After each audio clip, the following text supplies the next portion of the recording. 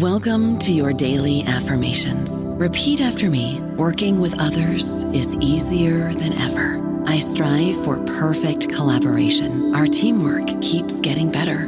Yeah, affirmations are great, but Monday.com can really get you the teamwork you desire. Work together easily and share files, updates, data, and just about anything you want all in one platform.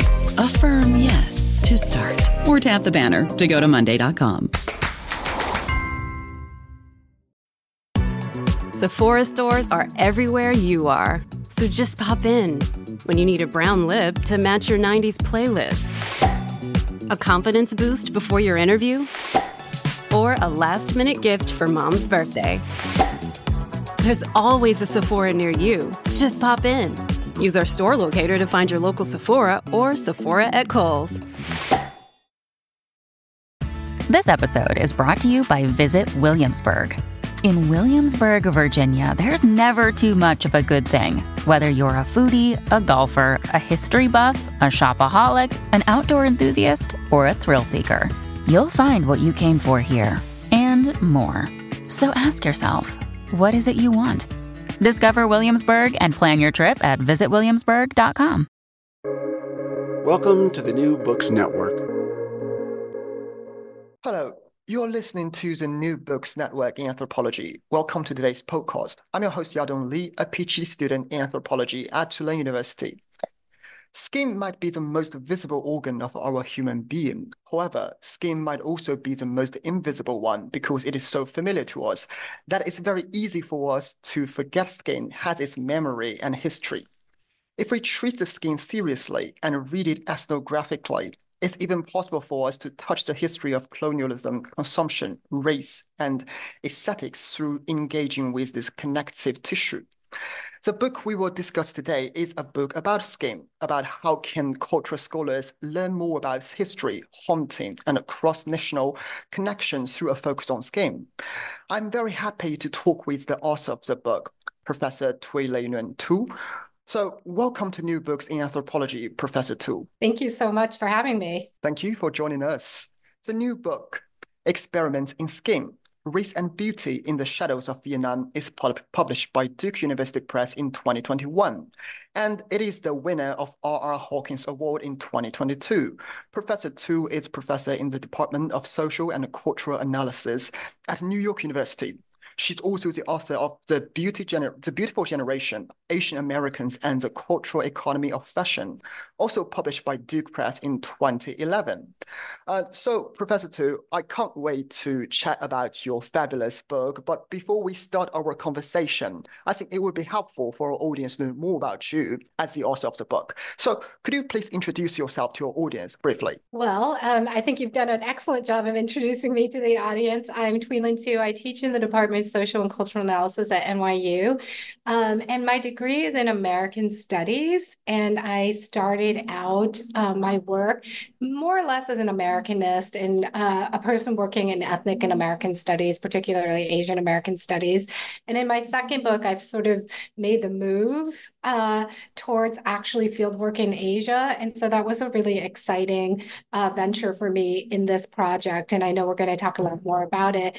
But so I think of my work now as a very sort of trans-Pacifically located. I'm excited to chat with you about the book. Fantastic. And so basically, let's start talk about the content of the books. I found it a little bit difficult for me to give a comprehensive summary of the book because you so skillfully weave extensive information, analytic perspectives, and various topics and actors through the focus on the skin in this book. So I'm very curious about, as the author of the book, what do you think this book is about and what do you want to express or achieve through the book? I think, one of the exciting things about this book for me since it's come out is that I think people have taken different things from the book depending on where they're situated when they're reading it. Anthropologists take something different from the book that, say, Americanists take, and, people who work in cultural studies or visual studies or race studies take something a little bit different from it.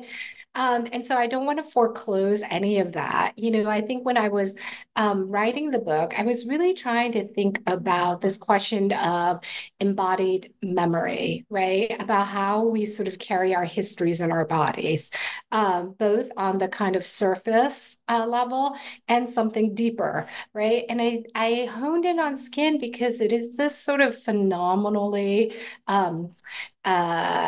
fluid sort of organ of our body. It's a barrier, but it's also an invitation in, right? It's how we construct who we are as an individual, but it's also a meeting place with others, right? And that expression skin deep is so important to me because I really wanted to understand like how deep is skin, right? As a way of understanding how deep is the histories that we carry even in the contemporary moment. Fascinating. I think it accurately describes what you want to achieve through this book and also about what is this book about. So basically, you have mentioned to us you are from a American Studies program and your previous academic work, like your first book, The Beautiful Generation, basically focuses more on Asian American. But in this book, you went to Vietnam to do field work and also you connect to Vietnam and also scientific experiments in the US. So basically it's a transnational story. So what prompted you to make this move from America to Vietnam to build this transnational, trans-state connection? And what prompted you to realize that the skin is a subject worth further examination? Right, right. I wish I could tell you that I had it all planned out when I did this work, that I, knew like I was going to intentionally, do a transnational project that focused on skin. And I'm afraid that wasn't the case at all.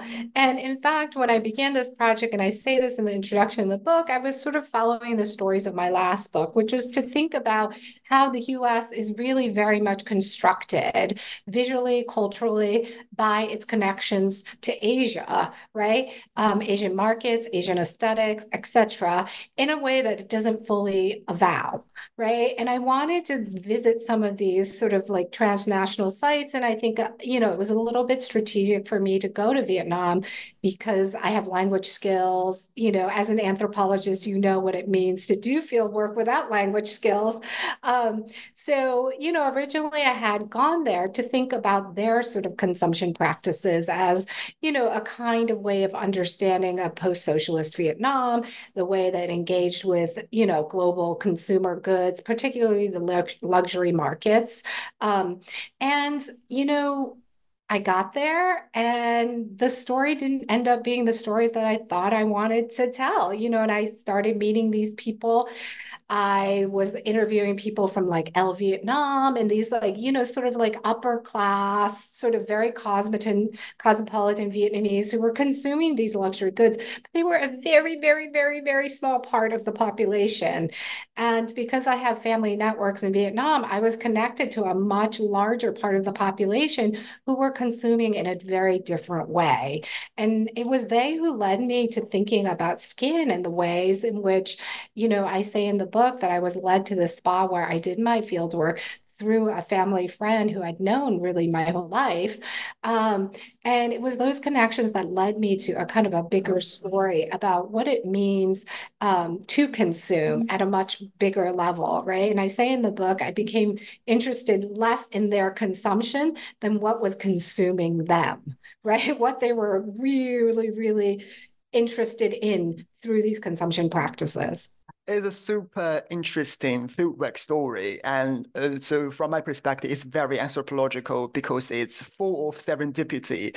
And as you say, we will never know what finally we will look at and what we will write about when we enter the field. So it's fascinating. So let's talk about the book itself. So it's pretty clear to me that experiments in skin draws on resources and scholarships from different disciplines. I can see you collect materials through, as you mentioned, ethnographic fieldwork, And you also present a complex transnational history based on archival and historical research. And you also do your analysis drawing on literature from cultural studies, sociology, and other disciplines like philosophy. So do you consciously blur disciplinary boundaries while doing this project? And also, is it a challenge for you, or it is pretty natural to do so? Well, I would say because I'm trained in an interdisciplinary field and I teach in an interdisciplinary field, it's sort of my habit of mind. But to be completely honest, I think the reason I turned to the archival is, I've said elsewhere that I felt like once I learned what it was I really wanted to talk about or write about in my ethnographic work, I also felt like I met the limits of ethnography, that I would not be able to tell the story that I wanted to tell only by focusing in the contemporary, only in focusing in the local, that I actually needed to return and think about the kind of historical context of the US war with Vietnam. And that was when I really returned to the archive and I dug up, I talk about these guys were my ghosts, right? As the women I met were talking about the ghosts that were haunting them. These guys, these sort of scientists working in the during the war, during the Vietnam War era, were really the ghosts that were haunting me, haunting my work, and haunting these women in ways that they couldn't fully access, right? And so, I turned to the archival because that was where I really felt I needed to go to learn what I needed to learn. And so part of it is like I have a kind of habit of mind of interdisciplinarity, but also because I could not answer the questions I needed to answer without a multidisciplinary approach. And I do think it's hard. And I do think, for me, writing this book was very difficult because it did move through these different spaces and require these skills that I had to develop over time. It was also difficult because it told a history that was very, very painful to me.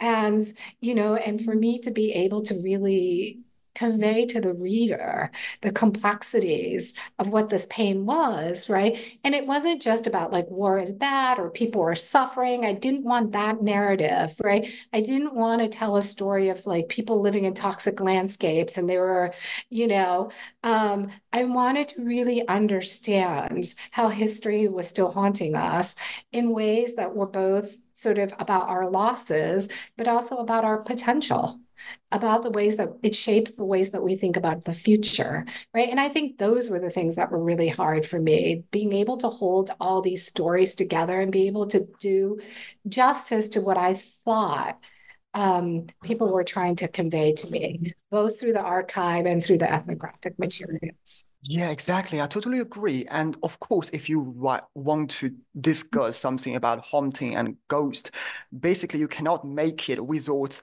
mentioning history and archive, because I think as Derrida told us, hauntology is basically something about temporality. It's about how temporal is not linear. It's basically very chaotic. The past has never passed, but still exists at present, in the present, and also function to influence our behavior and actions.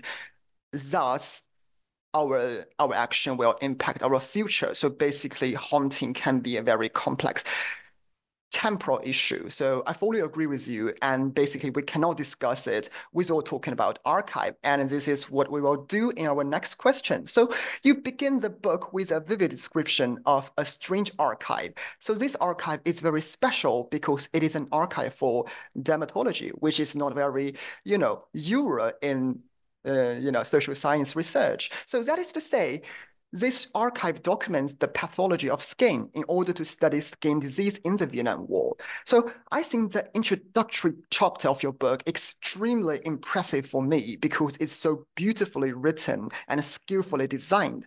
Can you tell us why you put this archive as the beginning of the book? What you want to express through this archive? Yeah, I think the way that you put it, that about hauntology and about the non-linearness of time, I think is also about the non-linearness of research, right? And the non-linearness of producing a book. When I started thinking about skin, I found this book called Skin Diseases in Vietnam, which was produced by the US Military Medical Corps. And I found it very, very strange that such a book would exist, right? Like, why do we have a whole book on skin, in Vietnam? But I actually didn't know what to do with it. I just sort of had it next to me. I didn't know what to do with that book. I thought it is important somehow, but I didn't know how. And when I returned to the archives, I started just thinking about like, oh, what was going on with dermatology during this period? And I went to the National Archives and I found there was a massive amount of stuff, right? And in fact, I found like it was massive because that was the medical condition that they were most concerned with, right? Which I think is surprising to many of us because we imagine many other things, right? Bacterial infections, right? Like many other things in war. But actually, this was the cause of the most man days lost. This is why we were helicoptering people out of the field. And I found that really, really surprising. Um, and it began there.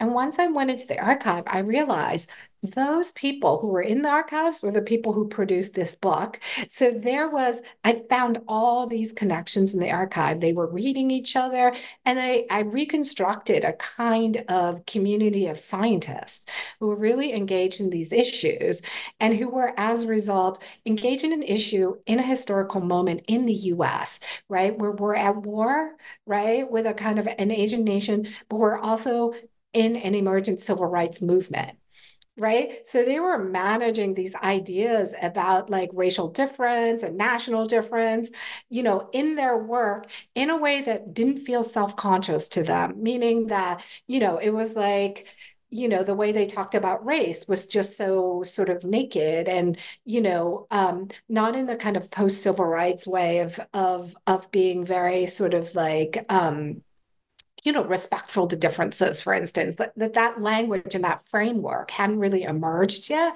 And so I thought it was a really, really fascinating archive. And to be able to tell the story of race and ethnicity and nation through an archive of feats, I thought was like, wow, what an amazing collection that I have access to. I found it really, really inspiring, but as I also said, really painful, because I think in a moment where scientists are talking about like how to weaponize, disease to kill the Vietnamese, how to like really like in the Foucauldian sense, how to let die. Um, I think was really, really difficult to read as well as eye-opening to read. I don't know about you, but I'm very busy and I don't have a lot of time to cook. That's why I subscribe to Factor. Eating better is easy with Factor's delicious, ready-to-eat meals. Every fresh, never frozen meal is chef-crafted, dietitian approved, and ready to go in just 2 minutes. You'll have over 35 different options to choose from every week, including Calorie Smart, Protein Plus, and Keto. These are 2-minute meals. Factor meals are ready to eat and heat, so there's no prepping, cooking, or cleanup needed.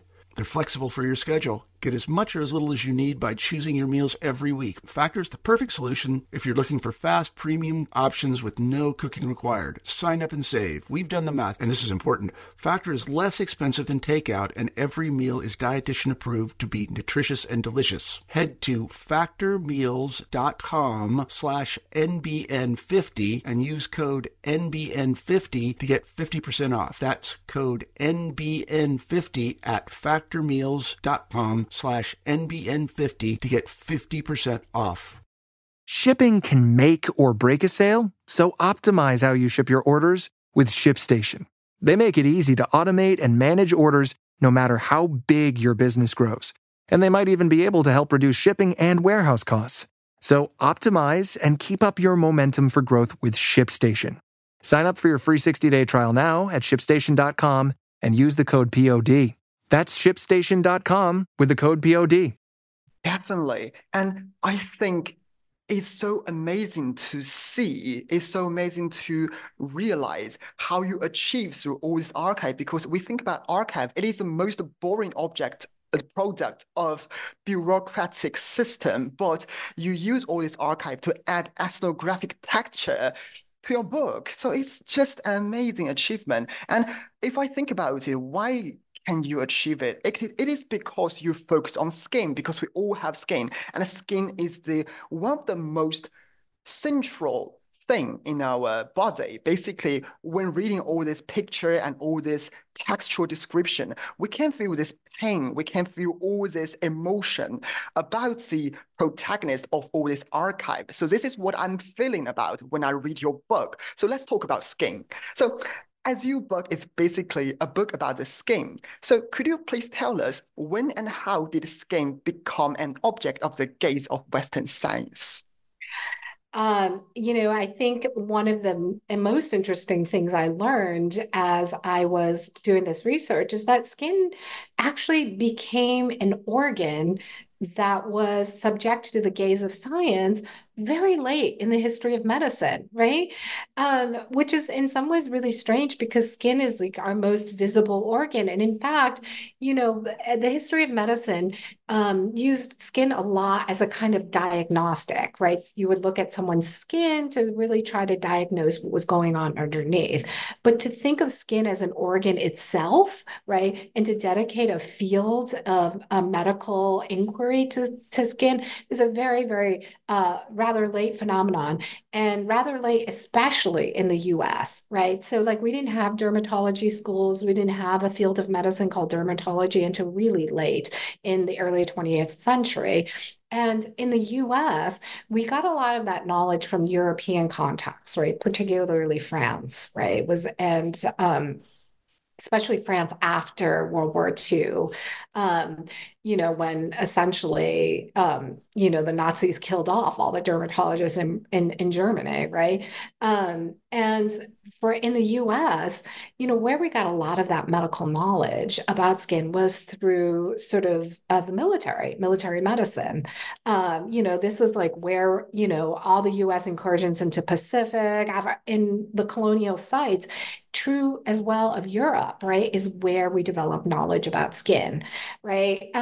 And so, one of the interesting things about skin in the history of dermatology is like it really emerges very, very, very late, even though it is our biggest and most visible organ. It never really cohered as an organ.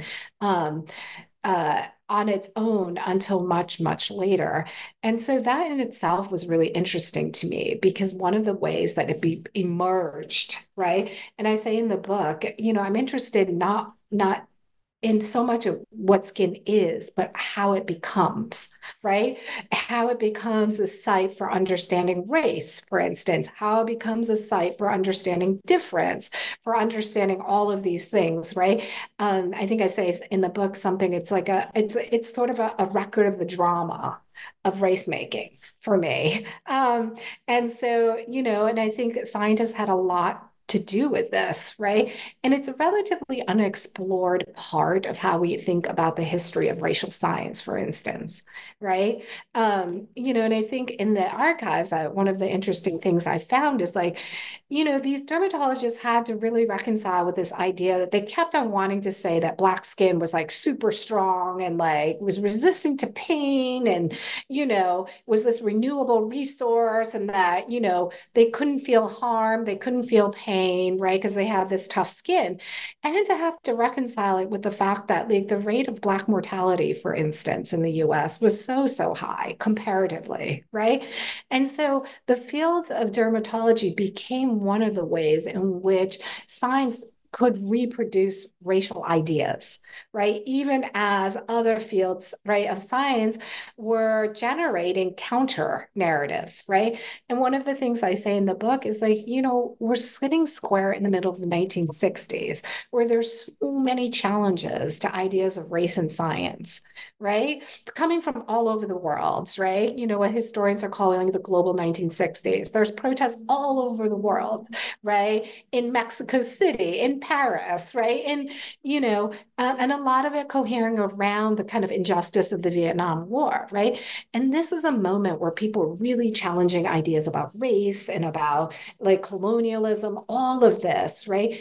And in my work, I found this is also the moment where scientists are having to recuperate those ideas, even as they're being challenged, right? So, the field of dermatology really emerges in part to sustain the kind of fiction of race. Right. Part of the work they do is really just to always reassure us that race is still happening here. There's still race, right? Even as at the social and political level, we're challenging those notions. Fascinating. I think if we read the book from this perspective, we can think about your book as an effort of trying to present us how skin is continuously constructed as related to race distinction and also about history. So it's a very complex issue participated by multiple actors from multiple fields, from science, from academia, from military, and also from industry. So let's talk about the most important figures in this very complex history. The first one, if I had to pick up one figure in the book and the complex history of the construction of skin, I might choose Albert Kligman. So could you please, as our audience may not be very familiar about to dermatology and also about this field, so could you please briefly tell our audience who he was and what he did about skin? So Albert Kligman is considered one of the founding fathers of American dermatology. As I said, he's working in the 1950s is really when he did a lot of the work. This is just the moment where we are still developing the field of dermatology in the US. And he's really the person who says it's actually a field of scientific inquiry. So before that, there was something about, a lot of like knowledge we have about skin came from like cosmeticians. If people had pimples, they would go to their, local cosmetic counters, and there was a lot of knowledge that was being sort of circulated by women in those spaces, right? In the 1950s, around Kligman's work, he's really making the assertion that actually it's a field of science. It is a field of experimental science, and he's going to do a lot of experimentation to actually reveal to us knowledge about skin. And, he develops this, he teaches at the University of Pennsylvania, which is still a very prominent dermatology school and a very well-resourced dermatology school. And nearby is the Holmesburg prison, right, where he sets up his lab, right, to do these kinds of experimentation. And he was originally called into the prison to deal with, like various foot fungus that the incarcerated population were experiencing. And he comes in and he realizes like, oh wow, this is a captive population. This is like a massive human subject pool. And he actually sets up a lab in the prison, and he funds it through various contracts with the military, various contracts with people like Johnson and Johnson, like other what would become cosmeceutical companies. So he's testing things like soap and toothpaste, and he's also testing things like TCDD, right? More popularly known as Agent Orange for chemical companies like Dow Chemicals, right? And this is really a lot of what we know about skin, we know from this guy, right? It's particularly about race and skin. So, the Kligman method is still the sort of like, standard treatment for certain kinds of condition. And of course, he famously discovers retin-A, right? Which is the sort of, it was an anti-acne agent that he also realized was also became an anti-aging agent, right? Because it forces cells to turn over quickly. It's still the gold standard. Like you open magazines, you go to dermatologists, like retinols, retin-A, like all of that is still the gold standard, right? For cosmetic treatments of skin. His fingerprints are really everywhere, right? So, it was important for me to understand this guy who's sitting in Pennsylvania and who's doing experiments on incarcerated populations, and to be able to trace out his work and its impact and how it travels, his ideas get picked up by Sulzbergers and other people who are working in military science. I found in the archives like actual papers of his in other, right, military scientists archives, like they're reading each other. They have funded him, right? So his work is so crucially important. And the author, Alan Hornblum, wrote a book called Acres of Skin, which was really about the experimentations inside the prison, but he doesn't follow the tracks, right, to what happens to those experiments as they travel to Vietnam, as they enter military science, and right. And I try to think about like the impact of this over time, the ways that we think about skin in Iraq, right, in Afghanistan, right? These are still live issues, right? And so, for me, he's like his fingers are everywhere.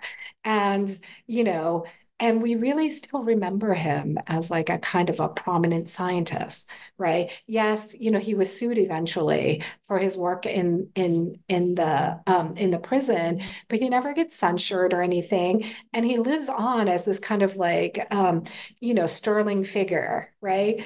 There's a moment in the book where I say in his obituary in the New York Times, they say, well, he always had perfect skin. And to me, that's a metaphor for the ways in which his legacy still remains unblemished, right?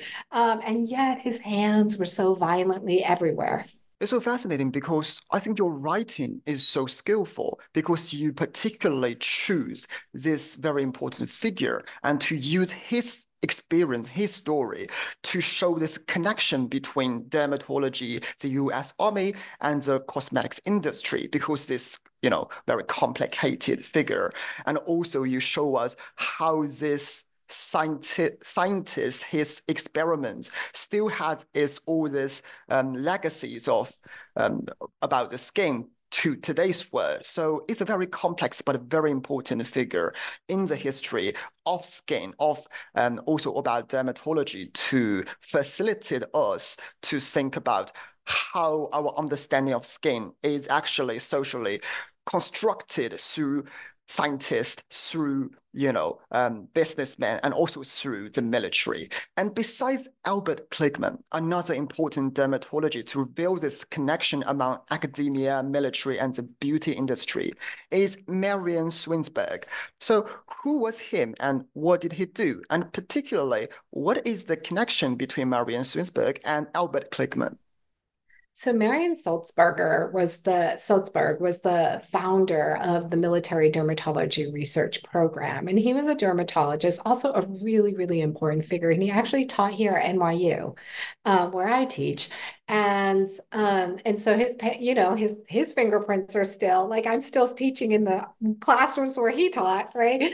And he was really an important figure in the field as well, but he was the one who started the military dermatology research program to try to address these kinds of issues of skin diseases in Vietnam.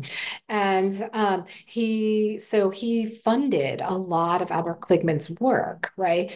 And he was a reader of Albert Kligman's work. And, he's the one who sent out the team to Vietnam to do the research on Vietnam. So he was the military end of this, right? But these two men, right, were very, very sort of connected. And I connected very visibly in the archives for me. Right. And though they don't get spoken of together, right? They really, really are visibly together in the archives. So what I think is interesting is you position the story of Swinsberger after the story of Albert Kligman. So because the connection between Swinsberger and Vietnam War is clearer than Albert Kligman. So now we can see the story of skin is also a transnational story, rather than it's not merely a story between different fields like academia, science, industry, and military, but also a transnational story from the US to Vietnam, from the Vietnam to the US. So here, I think it's appropriate to introduce your fieldwork in Vietnam. So besides historical and archival research, you also did ethnographic fieldwork to offer us a description with more textures, and also to show us how the past is alive in the present, both in Vietnam and in the US. So where is the Keelix Spa, and what is this place like? And why do you choose this place as your primary field site? As I mentioned earlier, I was led there by this friend of mine, and that's when my sort of research entirely changed. She was working there, and I came with her one day and, sort of was very much interested in like what was going on in the spa, right? In the sense that when I arrived there, I realized this was the true space of consumption, right? I thought I was going to go visit malls and like, where people bought cosmetic products, but actually that really wasn't where it was happening. Where I saw people talking about skin and where I saw people using, these kinds of scientific sort of cosmeceuticals that were imported from the US, right? Including things like retinol and retin-A that directly came from Albert Kligman and directly came from things like Johnson and Johnson, right? It became really a fascinating site to me. And it became a fascinating site to me too, because was this place where women were working on women. Right. And women were actually, it was a very sort of female-centered space that I thought was a space of beauty. But really, it was also a space of healing and medicine and care in a way that I sort of didn't recognize from the outside. I thought people were just going there to get facials, which they were. Right. But actually, once I spent time there, I actually realized this is where conversations were happening, right? About people trying to understand, interpret, take care of, and heal what was happening in their bodies in ways that was really surprising to me.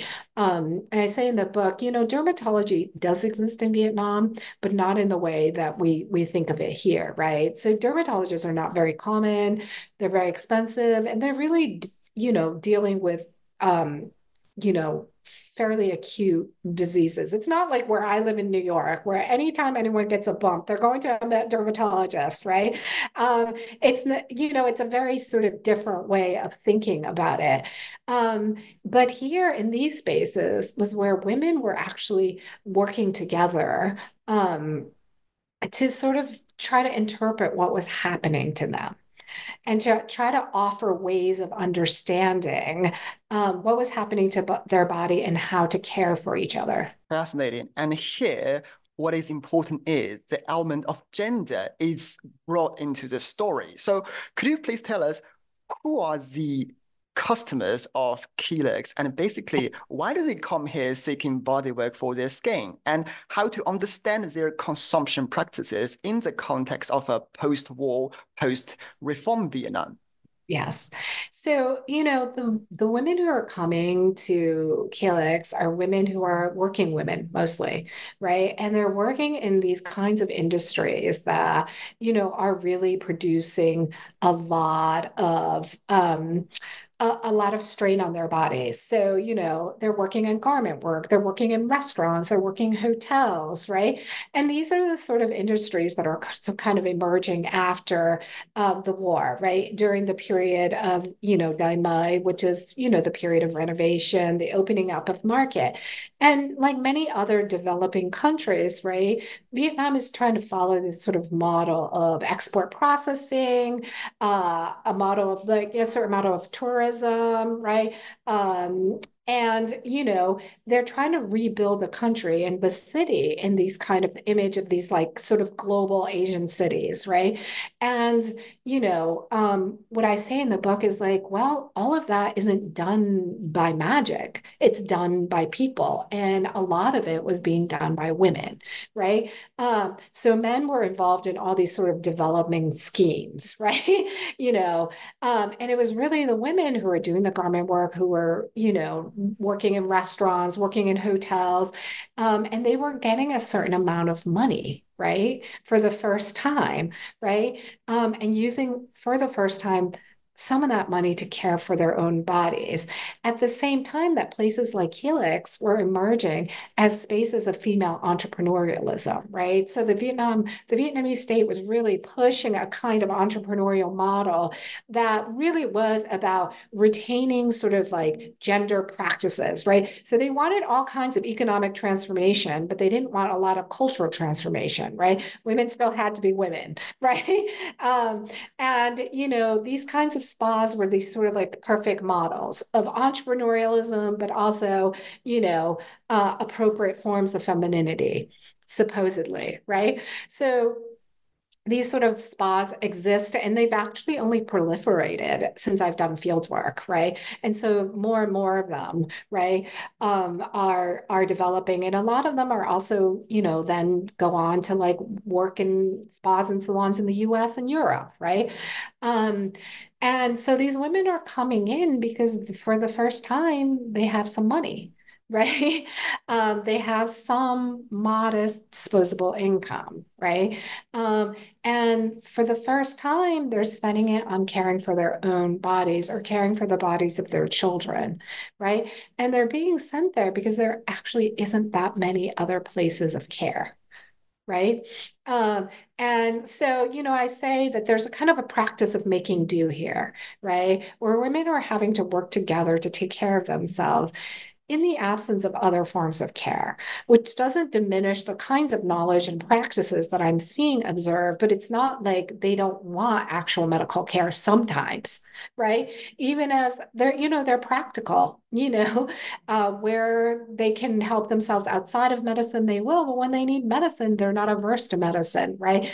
But there's a kind of a practice of making do here that is about like in the absence of other kinds of care, right? These are the spaces where they're going to. And this is, in the context of for the very first time having access to disposable income and having access to some of the consumer goods um, are really driving people to these places. Fascinating. I think so. For cultural scholars, it's quite common to build this connection between consumption practices in post-socialist contexts to subjectivity shaping. But what I think you are very innovative and creative in your book is you also brought care and mutual care among women into discussion. So basically, you add an additional dimension of analysis to analyze, to understand consumption practices in post-socialist context. It's not only about the newly built subjectivity, but also seeking for real care among different individuals in a context of precarity and uncertainty. So it's beautifully, it's very beautiful analysis. And let's talk about some theoretical argument in your book. So you mentioned several times in the book that the skin has memories. History leaves traces on our skin and it's hard to erase these traces. How can you understand the embodied memories of skin? Mm-hmm. Well, I use the quote from Jay Prosser that it's the phenomenological function of skin to record, right? And I begin there because I think that kind of formulation that I borrow from him was very eye-opening for me, right? We can tell so much about a person by looking at their skin, right? I mean, you can tell their age, maybe. You can tell many, many things, right? And not because it's so apparent, right? But because they lead us to wonder about what the marks on the body are revealing, right? So what is a wrinkle, right? What is a scar? What is flakiness telling you, right? And I think that for me, because it is the phenomenological function of skin to record, I begin there to be like, oh, that is one of its jobs. It records what happens to us over time, right? And then I've even more metaphorically, right, to think about like, so if it is a function of skin to record, it's recording what happens to us during our lifetime, right? But also, how is it recording what's happening to us that we've inherited right? From previous lifetimes, right? And that I think was the part that I really leaned into, right? How would we understand that? Like that stuff that's less visible, but surely there. Right. And for me, when I hear women talking about like flakiness on their skin as a sign of something or as a marker of something, that is when I start to think about like we are actually recording not just our own lifetime, right? But past lifetimes in our bodies, right? And it really is a project of learning how to read those signs, right? How to find those material traces. And one of the things that I learned through ethnographic work is like actually many people are very acute at doing that. And to go back to your point about gender, one of the arguments I make in the book is like when these men of science are reading skin, they're looking at skin, they have a particular way of reading it. They're interested in how to control it and how to extract from it, right? When these women are looking at it, one of the things that was a very surprising kind of aha moment for me is like they're actually not super interested in causality and cure. Right? you know, a lot of times science is trying to figure out like the cause of something to produce the cure for it, right? Their sort of epistemology is a little bit different. They're really trying to understand the whole person, right? They're trying to actually understand like what is it that these women are carrying, right? And how to remediate and ameliorate, right? When they cannot cure. And they didn't have the same investment or faith, right? At first, I was like, oh, so they're here using this stuff because they think it's going to make it better. But actually, when you talk to them, that's actually not true. They hope it gets better. Uh, but the end goal isn't always that. It's about this kind of remediation, it's about feeling cared for, right? Um, and I think that's to me, I think that is in heart the kind of gender difference that I notice, right? Skin isn't a problem to solve. It's a record of a kind of a past that people are struggling to understand, right? And that's different from the men of science. And that's how I came to understand what skin records. Skin is the kind of carrier, right, of kind of histories that really we wear. And part of the struggle in the spa is really to understand that entire history than to just pinpoint a cause and a cure. Excellent. And when I read your book about your theoretical analysis of skin memory and embodied memory of the skin, I'm thinking about tattoo because as an anthropology student, I'm thinking about how important tattoo was in our ancestors' religious life, and also how important tattoo is in today's subcultural groups to mark something, to mark some memory, and also how it important was for the early modern state to mark people's crime. So basically, I think it's an excellent topic, worth more discussion and worth more exploration in subsequent study. It's excellent, and I think you provide a very good starting point. So also, as far as I can see, metaphor is a recurring motif of the book in your analysis of the skin. So official propaganda uses metaphors, scientifics, they also use metaphors, and scholars, they also use metaphors. And your informants, they are good, they are really genius masters of metaphors when talking about the skin. So can you give us some examples about how your informants, how your interlocutors use metaphors when talking about skin? There's so many examples, when um, they talk about skin. I think for me, what really struck me in general is the ways in which they would say so much without saying. right? And sometimes that was very strategic. There's moments in the book where I say, what you think it's going to help her for us to say, that she might have been exposed, right? She probably already knows, or she doesn't care, or, right, that I guess, the metaphor for me is actually the silence, right? The silence itself was the metaphor. But I love that question you just posed about the ways the metaphors function, right? In all these different spaces. I think one of the things that is very, very interesting in thinking about, toxicity, or in thinking about these questions of environmental harm, um, is that they're very hard to perceive. Right. And they're very, very hard to pinpoint. And because they're ever changing, they interact with different fields and different environments. They drift in a particular way. They last, they interact. Right. But it's very, very hard to perceive. And to me, metaphors are the ways that we express an attunement with something that is very, very hard to perceive and very, very hard to describe, right? And I think for these women, they have many, many ways of saying, that maybe you've been exposed without saying.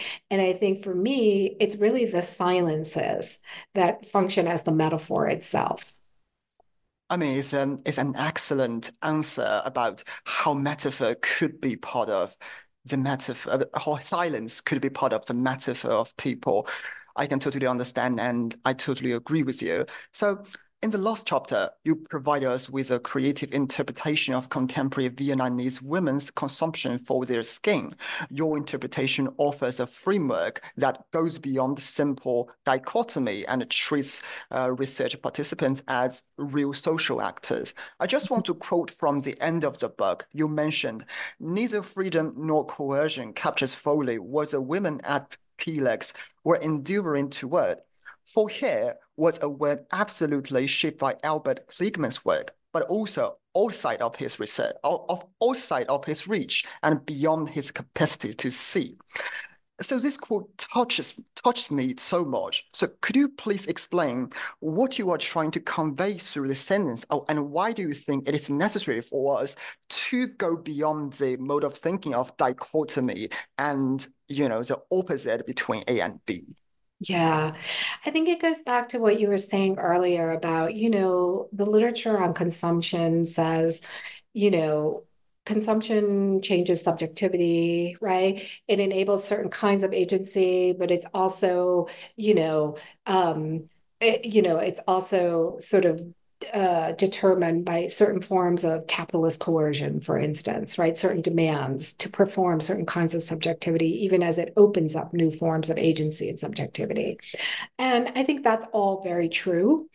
But I think for me, at some point, I realized that it's true that nothing is outside of capital, right? There's no place where capital doesn't reach, but that doesn't mean there isn't anything outside of this kind of like consent and coercion model, right? And I think that for me, you know, there is so much beyond our sort of US Western perspective, right? That just can't be captured by it, right? And I think that these are the kind of traces of of like scholars talk about like autonomous zones or like usable paths, and to me this is about that. It's about like recognizing the ways in which people are never outside of structures of domination, right, are never outside of capital, never outside of all of that, and yet still, right, that they construct and build lives in the crevices of the possibilities, right? And I think that's how like I end the book thinking about that. It's like I want us to look back and see all the losses, all the ways in which, this history and these men, and right, have produced these violent conditions, and produce so much loss, right? And I also want us to be there and think about all the possibilities, right? And that time doesn't end, right? History doesn't stop, right? And I think that's why skin is such a wonderful organ to think with for me, because it does help us to see how history lives on, but it also forces us to reckon with the ways that history is always changing. Like we're always changing, right? And there isn't a point where domination wins entirely, right? And I think that's where I end the book. It's like I don't look at these women and not see their suffering or not see the constraints they're living under, but I definitely don't look at these women and think like, there is no future for them. They are building lives and they are constructing sort of practices of care and remediation that are absolutely meaningful and that can't be captured. Thank you so much. And I'm really glad that when analyzing your interlocutor's behavior and practices, you didn't use the concept of resistance, but you treat it in a more complicated and intertwining way to help us realize how your interlocutors encounter and deal with the uncertainty and the historical contingencies in their life. And you also leave us think about how cultural scholar and academic in general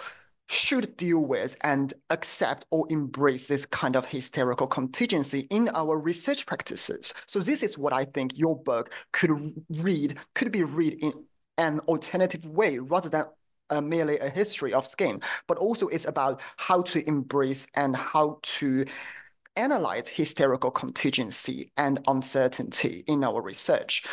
So as we are approaching the end of today's podcast, the last question will be, what are you working on now and what is your plan for your future research projects? Yeah.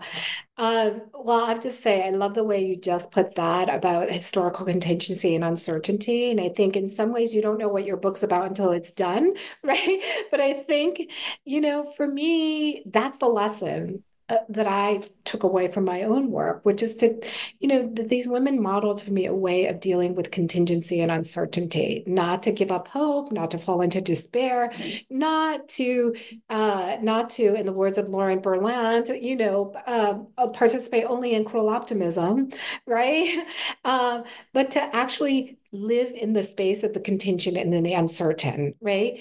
And so the new project I'm working on really takes off from there. It's thinking about like questions of contingency and uncertainty, in particularly in relationship to chemical inheritances, right?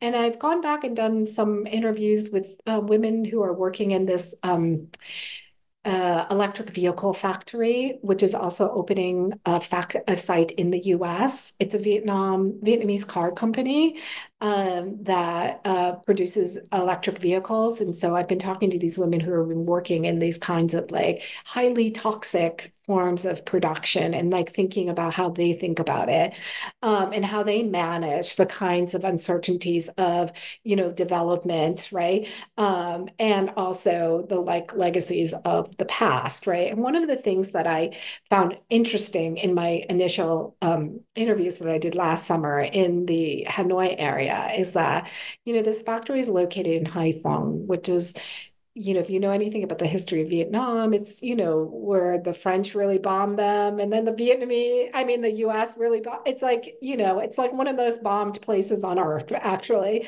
And, and now it's an industrial center. And, it's interesting to me that the young people who I interview who don't have any really relationship to this history, actually, and who actually don't talk about it much in any other context will say to me that they're worried about getting cancer because of the dirty water there. And I say, is it because of the manufacturing? And they say, well, no, it's because of what the US and the French did. And to me, it's a really interesting I guess, hermeneutic to think with, like the chemical as a hermeneutic, right? It's like, what does it allow you to talk about and not talk about, right? And so I've been doing that kind of work with these women, but I have to confess that the real story is really about my father, and who, uh, you know, worked in a factory in the US and died shortly after he retired, and he worked for the US Army. He was a physician, and then we came to the US, and he died of leukemia very shortly and very young. And it's for me just it's an it's an excavation into like what really happened to my father, right? And how do we understand, the kind of biomedical histories that we carry, right? Even as we struggle to narrate it because it's so profoundly uncertain, right? And so for me, it's like exploring these sites of uncertainty and trying to follow the ways that people talk about it, right? As a way of thinking through, again, history, right? As a problem of uncertain presence, right? Your description is so beautiful, and I can't wait to see where this journey will bring you to. So I definitely believe your next book will be as excellent as Experiments in Skin, definitely. So Professor Thuy, thank you so much for coming to our today's podcast. Thank you so much for having me. It's been such a pleasure to speak with you. Yeah, it's totally my pleasure to have today's conversation. So in this podcast, we've discussed Professor Thuy's most recent monograph, Experiments in Skin, Race and Beauty in the Shadows of Vietnam, published by Duke University Press in 2021. This book offers an extensive chronicle of how Vietnam's chemical war was documented on the skin, and also shows us how cultural scholars can intellectually benefit from a closer look at the skin and this embodied memory of the skin, and also people's practices around the human body. Thank you for listening to the Anthropology channel of New Books Network, and we will see you next time.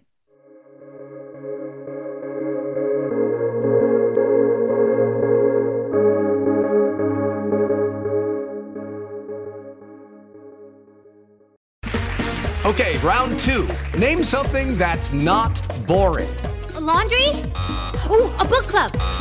Computer solitaire, huh? Ah, oh, sorry, we were looking for Chumba Casino. That's right, ChumbaCasino.com has over 100 casino-style games. Join today and play for free for your chance to redeem some serious prizes. ChumbaCasino.com. No purchase necessary. Void where prohibited by law. 18+. Terms and conditions apply. See website for details.